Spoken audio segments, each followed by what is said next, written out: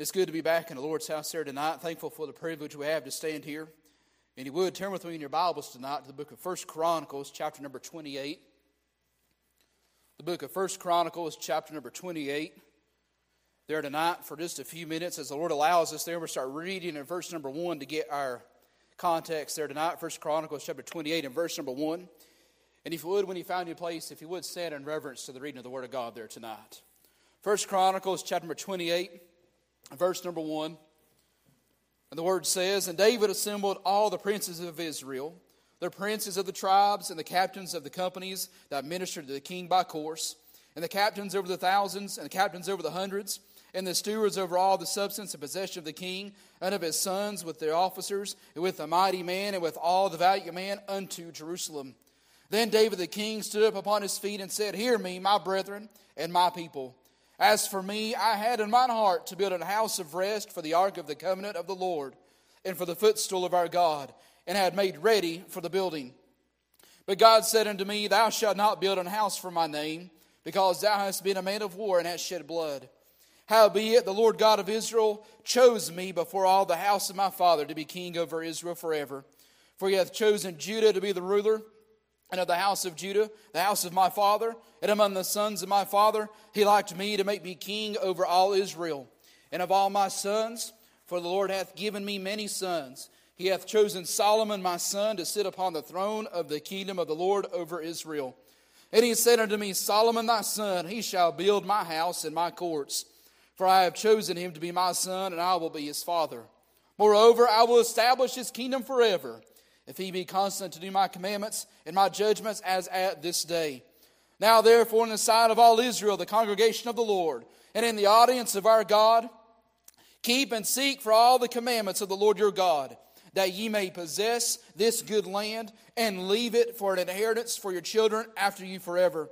And thou, Solomon my son, know thou God of thy father, and serve him with a perfect heart and with a willing mind. For the Lord searcheth all hearts, and understandeth all the imaginations of the thoughts. If thou seek him, he will be found of thee. But if thou forsake him, he will cast thee off forever. Take heed now, for the Lord hath chosen thee to build an house for the sanctuary. Be strong and do it. Let's read in verses 1 through 10 of 1 Chronicles chapter number 28. But we'd like to focus there tonight for a few minutes. In verse number 3, said, But God said unto me, Thou shalt not build an house for my name, because thou hast been a man of war and hast shed blood. I'd like to think about that thought there tonight and that phrase, a man of war. Let's pray. Our most kind and gracious Father, Lord, we thank you once again, Lord, for the opportunity, the privilege, Lord, and the honor we had to be gathered back in your house here tonight to serve and to worship you, dear Lord. Father, I thank you for all the many blessings you have given to us. Thank you most of all for salvation. Lord, forgive us for our sins. Lord, forgive us for the times we have failed you. Lord, take the reading of your word here tonight, bless it and use it as you see fit. Lord, just take the reins of the service, dear Lord. Lord, let all things be done to glorify you. Lord, be careful to give you the praise and the glory and honor for it all. For it's in Jesus' name we do pray. Amen and amen. You may be seated there tonight. As we think about David being a man of war, you know, war is a sad thing and a sad consequence of sin that we see in this world. Any loss of life and destruction is certainly a terrible thing. It has been something that has plagued humanity. Going all the way back to the first murder, there's always been one conflict over another that has plagued mankind. As part of our trip, as part of seeing what was there as far as history and had and such around, one of the places we spent some time at was Gettysburg. And any of you that may be history buffs or like things about the Civil War, Gettysburg was the site of the bloodiest battle that was ever fought in American soil. Some 60,000 men was going to be killed, wounded, or missing in action by the end of this 3-day battle. It was a difficult ordeal as far as both sides go, but it was also the turning point of the war. It was the first time that the Union had gotten a victory over the South and the Confederacy. But as we was going through the battlefield, and especially I wanted to go to where the North Carolina monument was, of course, being from our home state, North Carolina had actually contributed more soldiers than any other state out of all the states that were represented there at the battle, and also suffered the most casualties out of any other state that was there at the battle. And there's a monument specifically there near what would have been the Confederate line on day 3 where they marched across a mile-long field. And looking over it to this day, and if you looked out through there, you wouldn't notice anything amiss. It looked peaceful. It looked much like it would have then. It's undeveloped. It's still farmland with some of the same farmhouses still standing that have been preserved, or some houses that have been restored to resemble what it would have been like at that day and age. But to think that peaceful scene some 160 years ago was a sight that so many lost their life because they believed in a cause. One side or the other, not going to get political, not going to do anything there, but they believed so much in what they were fighting for that they were willing to go across that field, or they were willing to stand firm at the wall that they were at in defense of their flag, in defense of their cause, and they were willing to lay down their lives for it. David was given a task. He had a desire upon his heart that he wanted to go out and he wanted to build the house of God. And yet the desire he had, there was nothing wrong with it. It was certainly a noble desire. It was certainly something that was not wrong by any means, but it was not the job that God had given to David. That job was going to fall to his son, as we saw reading there in the Scripture. But here we think about those conflicts, think of what we see in the world and how David had those conflicts. And we also see there tonight that there are also spiritual conflicts that have been waging from the very beginning as well, in spiritual warfare.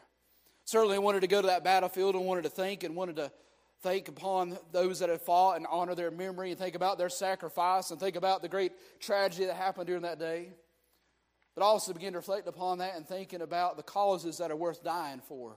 The causes that are worth picking up and fighting. But I also believe it's a noble cause for you and I to pick up the bloodstained banner and to carry forth the cause of Christ so that the generations that are to come after us can still have it to carry on. Just as our forefathers before have stood firm.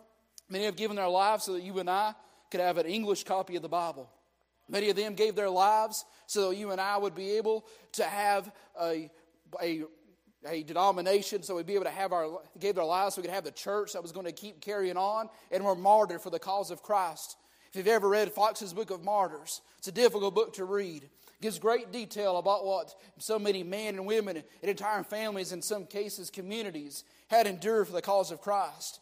And they thought it worth it to go out and to give everything that they had for the cause of Christ. David, we see in the Scripture, as we know the Bible said, was a man after God's own heart. He wasn't perfect. He sinned. He messed up. He fell. But he repented still back to God. And everywhere do we see in the Scripture that ever God had changed his mind and said he wasn't a man after God's own heart. He was given a blessing. He was given a task that was there. David was a man that was given the task of fighting the battles of his time that needed to be fought. You and I, we don't have to look far to see battles that need to be fought. It may not have been in the Revolution and picking up a musket and taking up arms against a redcoat, or dumping the tea in the harbor, or ringing a Liberty Bell and thinking about the Declaration of Independence that was signed. It may not be someone who picked up arms during World War I or World War II, whenever things began to look bleak upon the free world. But you and I still have a cause and a reason to pick up our Bibles and to pray and to put on the whole armor of God and to fight each and every day for the spiritual ground that God has given to us to protect and to fight, carry it on. He's already promised us the victory. We know how it's going to end. We're not going to be perfect when times we're going to fail, times we may fall, but we keep getting right back up and we keep pressing on. As that song we sung just a few minutes ago, press on. And thinking about farther along, I got to thinking, you can almost put in just a little farther along. I believe it's getting closer every day. No longer looking at the signs of the times, but listening for the trumpet to sound. Much more of our time is going to be short. How much less time we have to go out and to fight and to stand strong and to proclaim the gospel to a lost and a dying world. There's a nation out there. There's a world out there that is looking for something that is going to be permanent. Not something that is fleeting. Not something that is just going to temporarily give them the peace and the joy and the comfort that they look for. They're looking for something permanent that they can latch on to, that they can stand firm on, and they can know and have a true purpose in its life. You and I have got the key to it. David was a man of war. He had a desire to do one thing, but God had a job for him to do another thing. He wanted to build the house of God.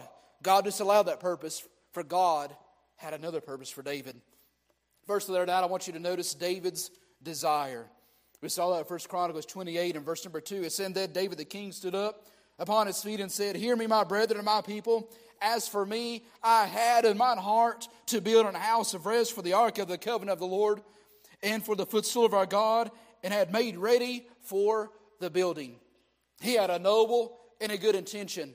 He wanted to build a house that the Ark of the Covenant could be into. He desired to build the temple.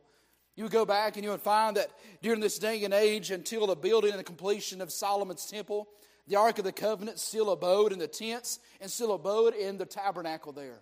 Many times it was located at Shiloh. Think about Samuel, think about Eli, think about many of the judges that was there, made reference to it. The Ark of the Covenant still abode there. David, who abode in a house of cedar, we would see here in 2 Samuel in just a moment, was someone who wanted to go out and wanted to have that place that was going to be even more grand than what he himself lived in. He believed that the house of God should be something that stood out and looked better than any of the houses that he had around him.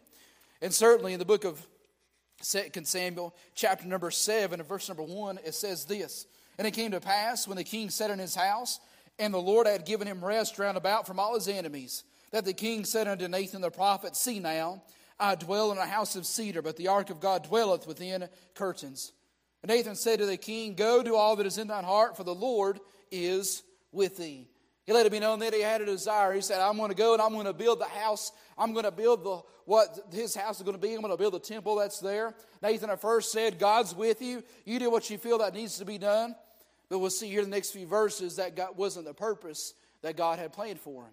You could even go on later on that you would see that David had gathered together gold and silver, some of the wood that was going to be used in the construction, many of the things that would have been ready to build the temple of God. He got ready because he knew that even though he couldn't do it, he was going to make every effort he could to make sure that the building of that house was going to happen.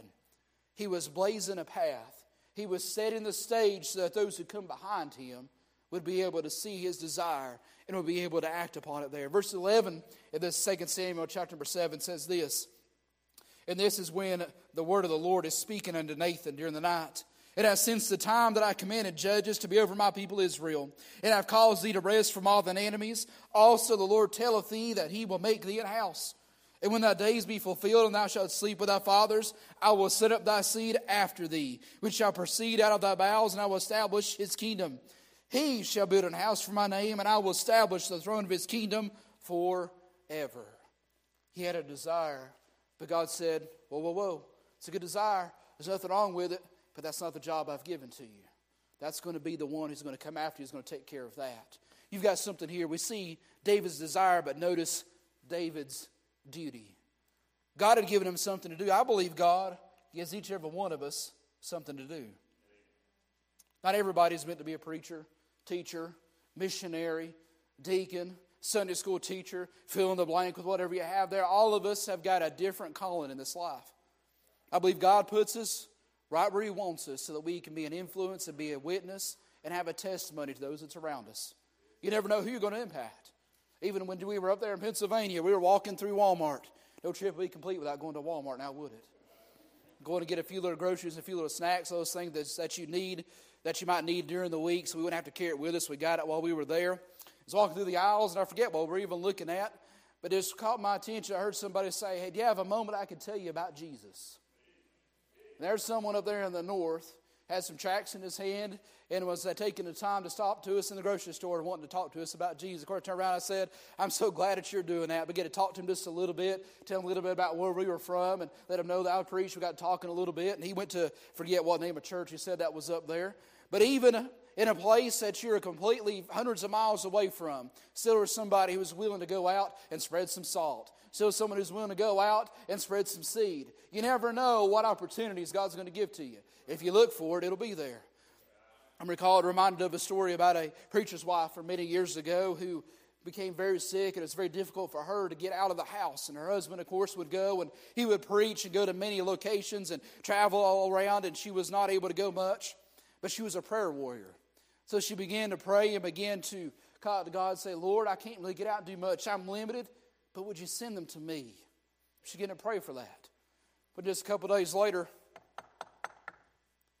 mailman had a special delivery there. And what did she begin to do? She began to provide the gospel of God, gospel of Christ. A couple of days later, opened the door, someone trying to sell some books. She had another one to witness to. A couple of days later, had someone trying to sell the vacuum cleaner. This is in the days before the internet and everything that we've got. Back when they used to go door to door and sell these things. But God sent opportunities to her. Even though she couldn't go to them, she was still willing, and God provided the opportunities. If you and I have the mindset, if you and I have the drive, if you and I have the desire to do a work for God, God will provide a way no matter what our circumstance is so we can make a difference for Him. David was no exception. David, as we see in the title of the message there tonight, was a man of war. But it's interesting. He'd not always been a man of war. He used to just keep his father's flock. He was there that he was going to keep the sheep. And of course, when God used him in a great and a mighty way. And sometimes I like to put myself in the shoes of the people that's in the Bible and think to myself, what would I do if I was in their situations? How would I act? What would be my decision? What would be my thinking? What thoughts would go through my mind? Could you imagine being that little boy out there keeping the flock of your father, and all of a sudden have a messenger come to you and say, oh, Samuel's wanting to see you. Samuel was a name that would have been well known in his day and age. He was a prophet of God. He was God's messenger. Could you imagine that boy just thinking, why does the man of God want to see me for? I'm just a little shepherd boy out here that's keeping the sheep. And he went there, and what did God tell Samuel? Said, that is the one. Anoint him to be king of Israel. And he began to be anointed. And even then, could you imagine the gravity that would have begun settling in his mind? And also even thinking to himself, but Saul is still king. Why has God anointed me to be king? Could you imagine the responsibility? Could you imagine the thoughts that would go through his mind? But it wasn't an immediate change. But I believe God sets things in motion step by step. Not everything always happens overnight. Sometimes it starts with one small step, one big step, another few small steps, and maybe another big one. Fast forward a little bit, you would find that he was given the opportunity to where he was going to be able to demonstrate himself in the book of 1 Samuel in chapter number 17. Very familiar passage of Scripture. 1 Samuel chapter number 17, verse number 33.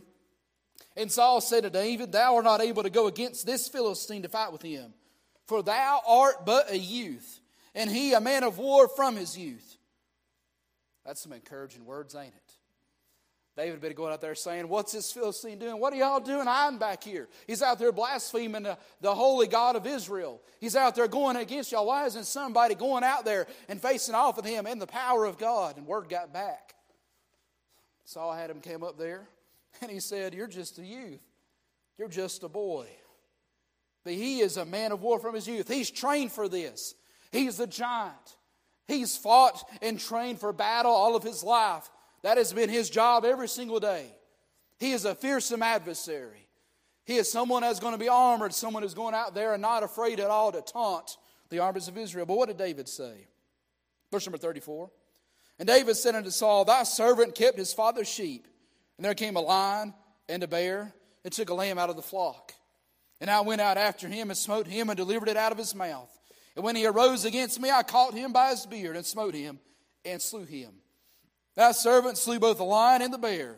And this circumcised Philistine shall be as one of them, seeing he hath defied the armies of the living God. He said he may be a man of war from his youth, and I may not have all that training, but I serve a God who is able to deliver my enemies into my hand. That day he made a decision that he was going to go out on faith. He knew that God was able to deliver that lion and that bear, and he was able to rescue that lamb. He was able to get a victory in more ways than one. He didn't just avenge the lamb. He killed the adversary and rescued the lamb. He had faith that God did it then, and he had faith that God was going to do it for him that day as he faced down the Philistine. He may have just been a boy, but he had faith in God. He was facing down the giant. It was noted that he was just a boy, but he did not let that stop him. God uses young people in more ways than you ever imagine. David took no hope in his own ability, but he took a hope in the ability of God to work with even the weak things of this world. The book of 1 Corinthians chapter number 1, verse number 27 says this, but God hath chosen the foolish things of the world to confound the wise, and God hath chosen the weak things of the world to confound the things which are mighty.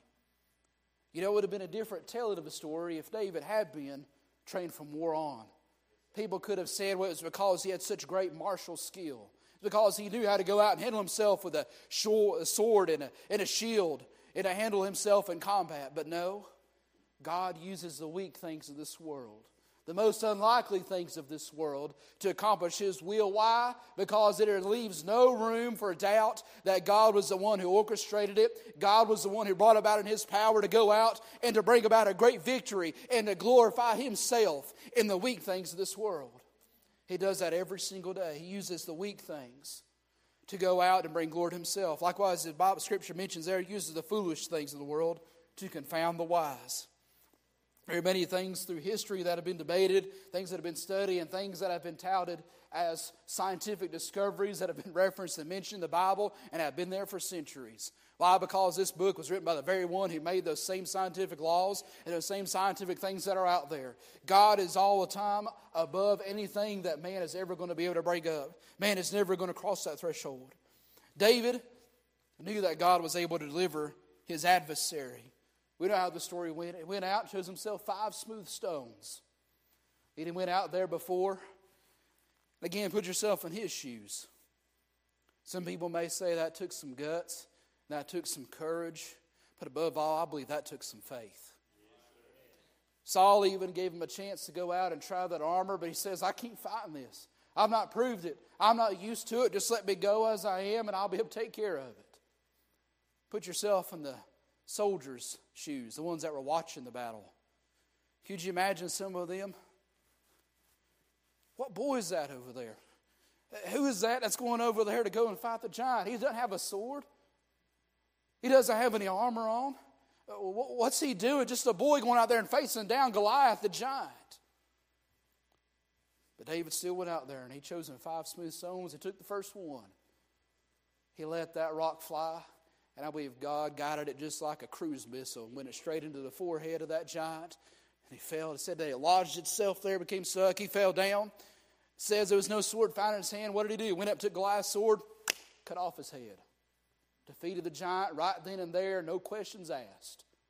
And it says whenever that happened, the whole host of the Philistines, they began to tremble. They got feared, and they turned and they began to run because their champion was dead. God brought about a victory, and the children of Israel came out and pursued. You read on down and even find out that Saul even asked Abner's captain, said, whose boy is this? Old Abner said, O king, as long as thy soul liveth, I cannot tell you. I don't know who he is. He said, go find out. He come down and said that he was the son of Jesse the Bethlehemite. One boy, David, had faith that God was going to be able to take care of whatever obstacles stood in his path. And I heard it mentioned to me when I was just young, just getting started out preaching, that God always rewards faithfulness. And God indeed always rewards faithfulness. You see it here in this story of David and Goliath. He was faithful that God was going to deliver that adversary. No matter how large, no matter how ugly it was, no matter how defiant they were, no matter how intimidating they were, God gave about the victory. You'd even find that in the Hall of Faith in Hebrews chapter number 11, verse number 32, it says, and what more shall I more say? For the time would fail me to tell of Gideon and of Barak and of Samson and of Jephthah, of David also and Samuel and other prophets, who through faith subdued kingdoms, wrought righteousness, obtained promises, stopped the mouths of lions, quenched the violence of fire, escaped the edge of the sword, out of weakness were made strong, waxed valiant in fight, turned to flight the armies of the aliens.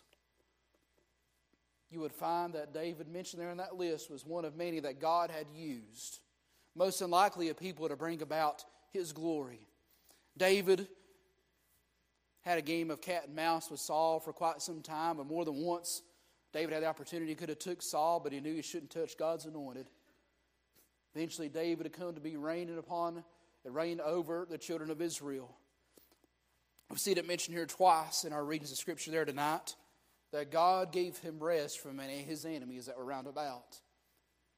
We won't read it there tonight for time's sake, but if you was to go and read about the accomplishments of David's as a king, you would find that he had subdued the Moab, Syria, and we could go down the list of all those that he had subdued and conquered and put to tribute. Even had a garrison that was in Damascus. Secular history would go back and tell you that during this time period around King David was the time that Israel was recognized as a world power. It was someone who had established an empire, and God allowed them to rise and be able to have peace in the land. God allowed them. If you remember, they had mentioned there before also in the scripture we read, the judges had men. The children of Israel would come and they would follow God and worship after God. Generation comes up, they would turn away from God. God brings about judgment. A judge comes in to deliver them, and the cycle would repeat itself. It came down there towards the end, when towards the near end of Samuel, that they said they wanted a king, wanted to be like everybody else. Well, they got Saul. Saul went out, and Saul did a lot of good initially there in the beginning, and there's a whole other message I've got about that. I believe I preached it here before. You can go on about Saul and about all the things that he did that was wrong, and the one thing that really sets apart from him and David, yes, they both messed up, but I never see where Saul repented and brought it back to God. David did. Saul eventually lost his life, lost the battle that was there. The King David, God rewarded him with a victory. He saw peace from his enemies round about. He was a man of war that went out and fought and was defeating the adversaries that was going against God's people. He secured peace. His duty was to set the stage and to bring Israel to the place that God intended for them to be there. One of the verses, I don't have it marked there, it even mentions that he restored their border towards Euphrates. Took back the land that was there because he was restoring the nation of Israel back to the way God intended for them to be. He had a desire to build a house of God because he himself dwelt in a house of cedar and had a nice palace. But he had the Ark of the Covenant, still dwelt in the tents. But God used him in his duty and in his way to set the stage for what was going to take place. He was a man of war that was needed to fight those battles. May I say to you there tonight that we also have battles that need to be fought in another realm. And that is a realm of spiritual warfare that you and I fight on a daily basis. We need people who are willing to stand and to fight and to lead and to charge the very gates of hell. The Bible even says that upon this rock will I build my church, and the gates of hell shall not prevail against it. Have you ever seen gates move? They open and they close, but they stay put in a fixed position. I believe we ought to be on the offense. We shouldn't need to be on the defense. Pastor said this morning, it shouldn't just be in survival mode. It ought to be going out and being proactive, taking the fight to the world, taking the fight that's out there, and doing what we can to fight for the cause of Christ. Just like David was used as a man of war. Not only do we see David's desire and his duty, but also notice David's dividend. That is his reward. He was rewarded above and beyond because of his faith and following in God. In our main text, we see in 1 Chronicles chapter number 28, in verse number 4, it said, "Howbeit the Lord God of Israel chose me before all the house of my father to be king over Israel forever. For he hath chosen Judah to be the ruler of the house of Judah, the house of my father. And among the sons of my father he lightened me to make me king over all Israel. And of all my sons, for the Lord hath given me many sons, he hath chosen Solomon my son to sit upon the throne of the kingdom of the Lord over Israel. And he said unto me, Solomon thy son, he shall build my house and my courts, for I have chosen him to be my son, and I will be his father. Moreover, I will establish his kingdom forever, if he be constant to do my commandments and my judgments as at this day. Now therefore in the sight of all Israel, the congregation of the Lord, and in the audience of our God, keep and seek for all the commandments of the Lord your God, that ye may possess this good land, and leave it for an inheritance for your children after you forever." And he charged Solomon here, verse number 10, "Take heed now, for the Lord hath chosen thee to build an house for the sanctuary. Be strong and do it." God gave David a promise in fulfillment of accomplishing his duty. Notice, not his desire, but his duty to see it through and to prepare the way for the ones who has come after him. His posterity, if you would, there. God honored him with the legacy of giving him that promise that his kingdom was going to be established forever upon Israel that was going to be there. And ultimately, you and I know that the line of Christ descended out of the line of David. Christ himself even going and being born in the same town of Bethlehem where David was from as well. In the line of Jesse. And the line that's always back. God had cemented and given him the promise. The man after God's own heart was given the promise that was there. This is referenced again in 2 Samuel in chapter number 7. Whenever Nathan there was being presented by the vision of God, and God was telling him what he was to say to David. Verse number 13, it said, "He shall build an house for my name, and I will establish the throne of his kingdom forever. I will be his father, and he shall be my son. If he commit iniquity, I will chasten him with the rod of man, with the stripes of the children of men." But this is interesting. "But my mercy shall not depart away from him, as I took it from Saul, whom I put away before thee. And thine house and thy kingdom shall be established forever before thee. Thy throne shall be established forever. According to all these words and according to all this vision, so did Nathan speak unto David. His kingdom was established forever in his mercy. Boy, think about that mercy. The mercy that had departed from Saul. Saul, remember, never repented of his sin. David did. He paid for it. He pronounced that he was going to go out and said that he was going to pay back fourfold for that lamb. Nathan told him, said, thou art the man. He lost 4 of his children. He paid for his sin. He bore the consequence from it, but he repented before God and made himself righteous there once more because of his faith that he had in God. For that work to take place, for that work for the house of God truly to be there, David had to fulfill his duty and set the stage for what was going to take place. Had to set the stage for the kingdom of Israel to be their world power. They were given that by the grace of God. God needed to have those foes defeated round about so they could have a time of peace, so they could have a time of prosperity. God rewarded them for their faith. Solomon would come up to rise after David, ruled in a great time of prosperity. You can go and you can find it in your Bible and you read about his rule and all the different things that it had as far as his wealth goes. It even says at that point in time that silver was counted as stones. They had so much silver it was worthless. It's better off to use it than just walking on the ground. And they were blessed with gold. He had fleets of ships that would go out and would come back with talents of gold. He had gold flowing in immeasurably. You even find that David during his conquest, and God allowed him to have the victory, had assembled much things together that was going to be gold and brass and iron and silver, things that had been dedicated for the house of God. Solomon inherited that. Solomon began to add more to it. And Solomon was able to set to work and able to build the temple and the house of God. But I don't believe he would have been able to do it if it wasn't for David, the man of war, who did it first.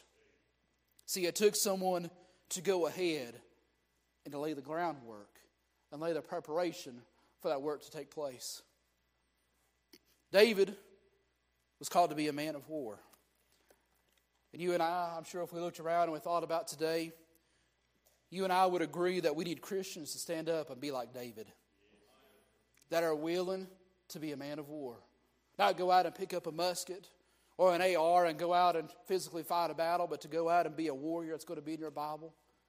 And to pray and to seek God's face and to go out and be willing to do the work of God like the man in the grocery store. Say and take a moment to see about Jesus. Not everybody is able to do that, and I understand that. But whatever calling that God has given you, to honor that and to faithfully follow it through.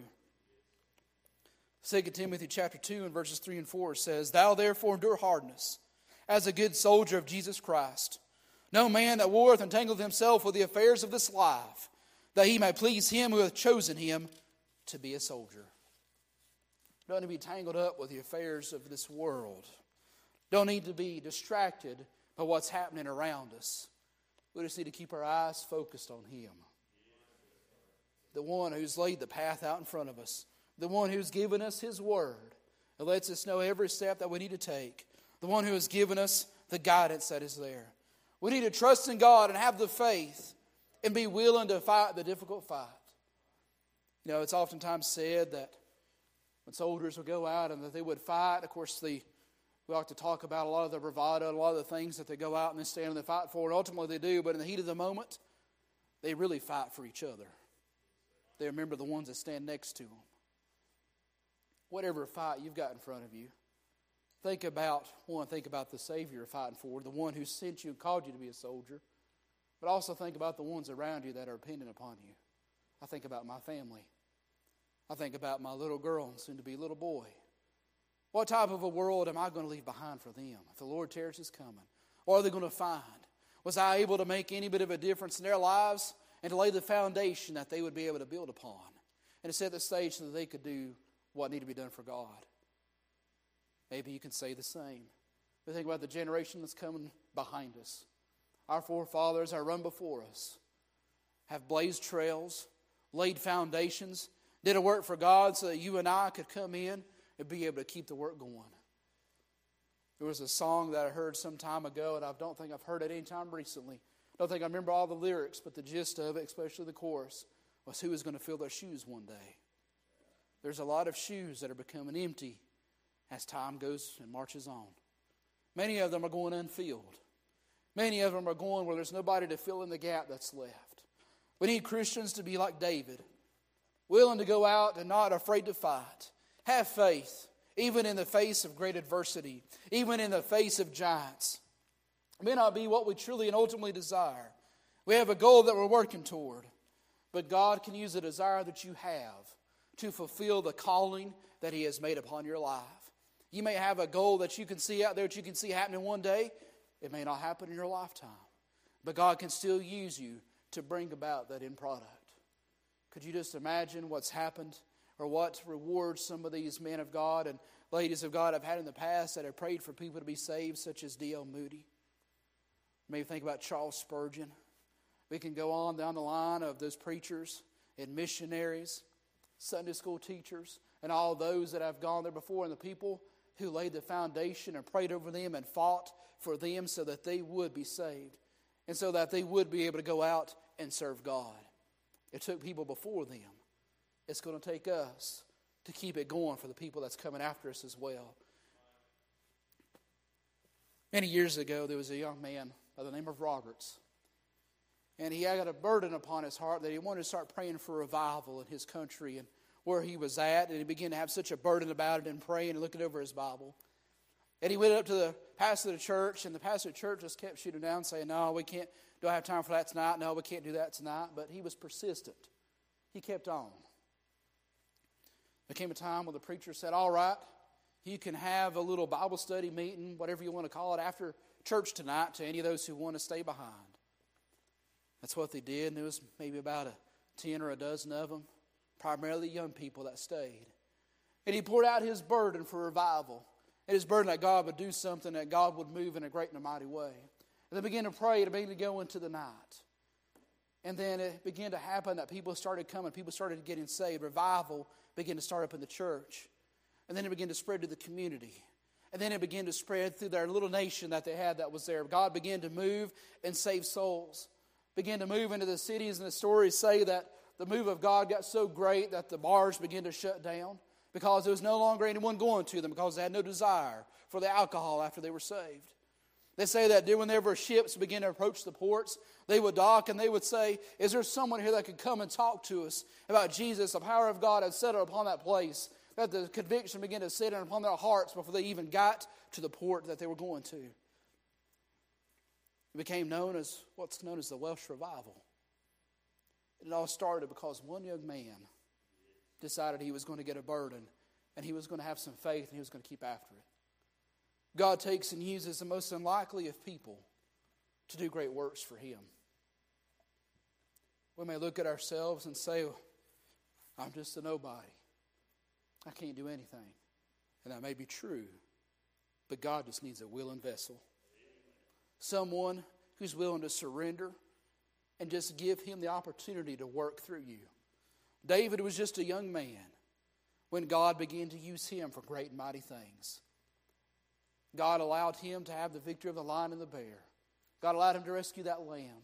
God gave him the victory over Goliath. God began to give David victory after victory. It wasn't an easy road. He had setbacks. He had difficulties. But he still kept pressing on. And even when he became to the throne, he wasn't perfect. He still messed up. But God still honored him as a man after God's own heart. He still had faith. He still fought. He still did what he knew was right. And he had his eyes set on the prize. You and I need to be like old Paul. He was pressing for the mark for the high calling of Christ. When he got down and he knew that his time was limited. I fought a good fight. I finished my course. I have kept the faith. Ask ourselves, will we be able to say that? Whenever the time comes that the Lord calls us home, whether it be in the rapture, whether it be by the way of the grave here, will we be able to say, I fought a good fight. I have kept the faith. I finished the course. Would we be able to say that I have done the duty that God has given to me? Much like David was a man of war and God had used him to obtain peace and to set the stage so that the house which he wanted to see built, the work of God that he wanted to see completed, it could be done. Are we doing what God has us and wants us to do to set the stage for it? Pastor talked this morning about the wall and how walls separate and how that wall needed to be built. Now, I shared this in the prayer room. I couldn't help but think about whenever I was in elementary school in one of the chapel messages. I don't remember the preacher. I don't remember much about what was there, but what I do remember He preached from Nehemiah, and every so often he would say, what are we doing? And we were supposed to answer, we're building a wall. Because he was driving home the importance that all of us were participating in building and working for the calling and the work of God. Nehemiah had used all those that was there for the work of God. They had different jobs. They had their own different sections that they were going to build on. But God used them in a great and a mighty way. All of us have got a part of the work. Are we taking care of it there? Brother Seth, would you mind coming to the piano there tonight? Maybe there's something that you need to bring before the Lord and lay it down at His feet and say, Lord, I've got an insurmountable obstacle. I've got a giant that's in my life that I need to be taken care of. Would you help me to fight that giant? Lord, spoken to you there tonight. Maybe you just want to come forward and pray about whatever obstacle you've got. Lord, there's a desire of my heart that I want to set something for my children, that I can leave something behind for them, that they would be able to come and to still worship and to still follow you. Maybe you just want to be that example and that leader in your home and in your family. Maybe there's someone else that you know of that's going through a difficult time, a trial and a hardship. Someone that you know that is facing a giant, and you just want to come and offer them up in prayer. The Bible says, bear ye one another's burdens, and so fulfill ye the law of Christ. Always remember to pray for each other. Pray for Pastor and the revival this week. I pray it'd spill over there and it'd come back here. Pray for the connect groups, that God would continue to move in those groups, and that people in those groups would grow, and that we could see something sprout forth and grow from there as well, could see revival. Father God, we thank you. We thank you that you're able to save an old sinner like me. And Lord, we thank you for that love, that mercy, and that grace, dear Lord, you showed to us. Father, we know we're not perfect. Father, we know there are times we fail you.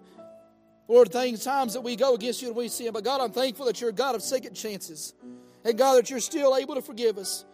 Lord, that you're chasing us and you'll bring us back to you. Lord, you bring about that chasing to grow us and to help us to come back and follow you. Father, help us, dear God, as we go out and as we seek the calling and the duty that you have upon our lives. Lord, help us as we face down those battles, as we face the giants, as we face the enemies round about us. Lord, help us to keep our head held high, to keep our eyes focused upon you, our leader, as you guide us through the fights, as you guide us on to victory. Lord, help us, dear God. Help us, dear Lord, to hold high the blood-stained banner, to hold high the light and point souls to Calvary, dear God. Lord, help us to be a light guiding the generations coming behind us. Lord, help us to keep the doors open. Lord, help us to lay the foundations and the groundwork and to gather the supplies. And Lord, to do all things that's going to set the stage for the future generations. God, help us, dear Lord, in whatever calling that you have given to us. Lord, I pray that you be the revival there tonight. Please be Pastor Darren, just to have your will and your way and move. God, we pray that we see souls saved. We pray that you would see your people revitalized, dear God. Not only there, but round about our land and across our nation, dear God, as we pray for revival, as we pray for that latter rain, dear God, the blessing to fall once more. Remember thy people, dear God. And Father, we thank you for everything that you have done for us, what you are doing and what you promise you shall do. Lord, we love you, Lord Jesus. For in Jesus' name we do ask and pray. Amen and amen.